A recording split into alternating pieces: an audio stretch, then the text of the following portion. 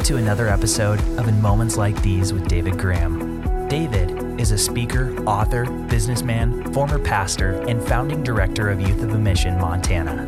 We believe that God is at work, constantly tugging at our hearts, working in and through relationship around us. Join us as we dive into a new devotional, as David shares a lifetime of personal moments and hopes to inspire you to see God the Father at work in your own moments. Thank you for joining us on today's episode of In Moments Like These.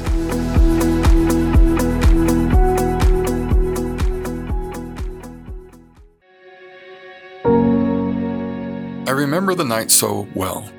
I'll never forget walking barefoot in the sand around a large campfire at the beautiful Zuma Beach campground, not too far from the famous Malibu Beach on the west coast of Southern California. That was the setting. The time? Well, again, it was in the spring of 1970, about a month before Pastor Wilkerson asked me to be the high school pastor at Melodyland Christian Center. And it was during the time when a great revival, I talked about that in our last episode, the Jesus Revolution was going on about an hour's drive south of Zuma Beach in Orange County. I was there at the beach campground to join up with a couple dozen high school kids who were having a weekend youth retreat. Actually, the kids were from the same Lutheran church that I had grown up in. Their retreat leader, a friend of mine, who knew about some of the new and unusual things going on in my life, asked me if I would come and speak to the kids on Saturday night of the retreat. So I was there, and I did speak. I'll tell you about that experience in just a minute. But yes, new and unusual things had been going on in my life, all right. I had been caught up in that Orange County revival. And today, I'll be focusing on the subject of revival again, because I believe the Holy Spirit has more to say about these amazing moves of God, which, according to reports, are charging forward right now in places all over the planet. And today, I feel I'm to talk about some of the important factors that are present just before and during revivals. I'll start with a question. Just what kind of people are they? What is the emotional condition of those who experience and are so powerfully blessed by these revivals? Let's go to the Old Testament first to look for an answer to that question. Here's what the prophet Isaiah had to say in Isaiah 57:15. Thus says the one who is high and lifted up, who inhabits eternity, whose name is holy. I dwell in the high and holy place, and also with him who is of a contrite spirit, a repentant spirit, and with him who is of a lowly spirit, a humble, even desperate spirit, and to revive the spirit of the lowly, and to revive those with repentant hearts. About 700 years after Isaiah spoke those words, Peter and John would be standing in front of a crowd gathered just outside the temple, just after the healing of the lame man.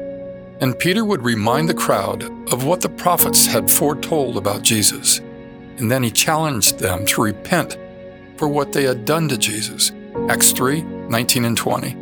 People of Israel, repent therefore, and turn back, that your sins may be blotted out, and that the times of refreshing, the times of revival may come from the presence of the Lord. People with repentant hearts are blessed with a revival. But, as Isaiah said, there's another kind of people that he revives. He revives those with a lowly spirit, the humble, the destitute. When Jesus raised his voice on a mountainside east of Jerusalem to deliver his memorable Beatitudes, he was speaking to thousands of people who were living in that exact same condition. They were the humble. They were the destitute. And it was this beatitude that Jesus chose to deliver first. Blessed are the poor in spirit, for theirs is the kingdom of God. Jesus came for the destitute. Remember the story and dialogue in Matthew 9 when Jesus meets Matthew? I believe this story contains an important part of the Holy Spirit's message for us today. Verse 13. As Jesus was walking along, he saw a man named Matthew sitting at his tax collector's booth. "Follow me and be my disciple," Jesus said to him. So Matthew got up and followed him. Later, Matthew invited Jesus and his disciples to his home as his dinner guests. along with many tax collectors and other disreputable sinners. But when the Pharisees saw this, they asked his disciples, "Why does your teacher eat with such scum?" The religious pious called them scum. When Jesus heard this, he said, "Healthy people don't need a doctor, sick people do." Then he added, "Now go and learn the meaning of this scripture." Jesus then quotes from the prophet Hosea, "I want you to show mercy, not offer sacrifices." And then Jesus says, "For I haven't come to call those who think they are righteous, but to those who know they are sinners." Yes, Jesus surely loved the destitute. He loved the poor, the blind, the deaf, the lepers, the children and the widows, and he loved those who mourned. He loved and liberated those who were caught in adultery and those who were possessed by demons. He even loved a humble Roman officer. Jesus loved them all. And everywhere he went, he set hearts on fire. And once again, in the late 1960s, 70s, and early 80s, he showed his love for thousands and thousands of destitute California hippies, as well as for a whole lot of hungry and humbled people like Kathy and me. And he set our hearts on fire. And this is what I've been leading up to. In several of my episodes, I've used the word assignment, and I feel so strongly that I'm to use that word again today. Our loving God has a very important assignment for us before and during the revival, the awakening that he wants to bring to our own cities and towns. The assignment is defined in Acts chapter 1, verse 8, where Peter quotes the words of Jesus, words for all of his followers. "You will receive power when the Holy Spirit comes upon you, and you will be my witnesses, telling people about me everywhere, in Jerusalem, throughout Judea, in Samaria, and to the ends of the earth." Our assignment, dear friend, is to be engaged in his great commission. And to be engaged in this manner, we need to have open arms to the work and the power of the Holy Spirit in our own lives. Revival starts with you and me. And then, with that power, we need to pray for and tell people about Jesus everywhere, wherever he has planted us, or wherever we are transplanted. And this is the exclamation mark. We need to love like Jesus loved, always having a watchful eye out for and showing mercy to the humble and the destitute. That's our assignment. And with that, I'll get back to that Saturday night in 1970 with those couple dozen high school kids at the Zuma Beach campground. I have to admit, I really didn't want to be there.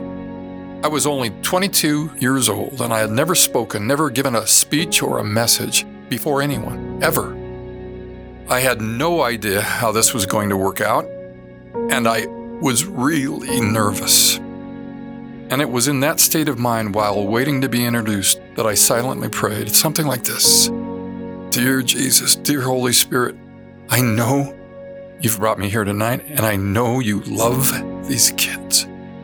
Please help me." In minutes, I was introduced, and there was no turning back. I slowly stood to my feet, and I began to walk around the campfire, and then back and forth in front of the kids that were sitting on beach towels in front of me.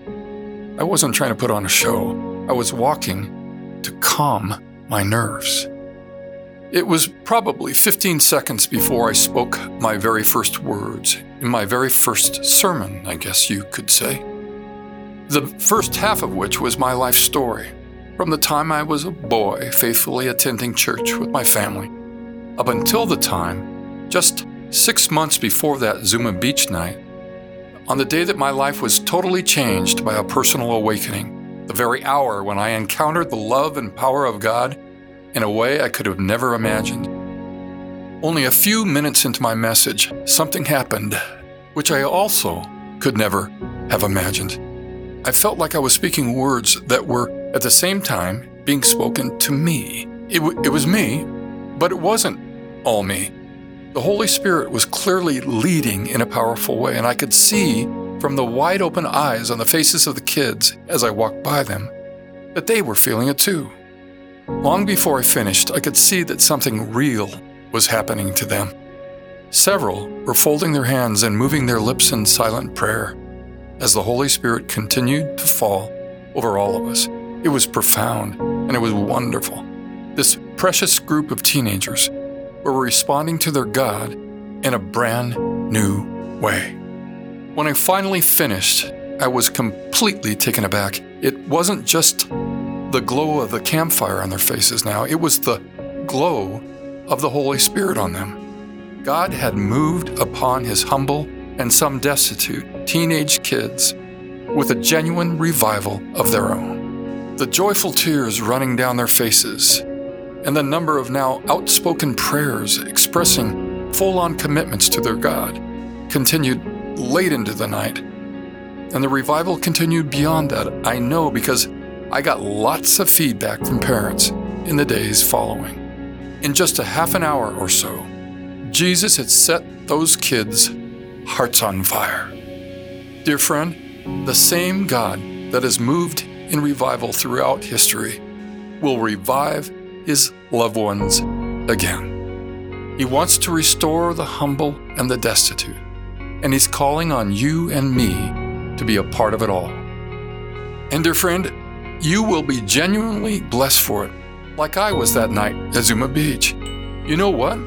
It was on that very night, and because of what happened that night, when I obeyed God despite my fear, that I understood for the first time that he had put a call on my life to serve him full time in his kingdom ministry. He's calling his sons and daughters again. Let's answer his call together. Dear Holy One, you who dwell in the most high and holy place, and with us, I'm thinking right now about your precious son, King David, who answered your call many centuries ago, and your Holy Spirit came upon him with power, and a giant fell, and a nation was revived with the joy of your Spirit. And my prayer today is that you come upon this dear one of yours and upon me with power. Please give us the boldness of King David and bring the revival on. Let it be.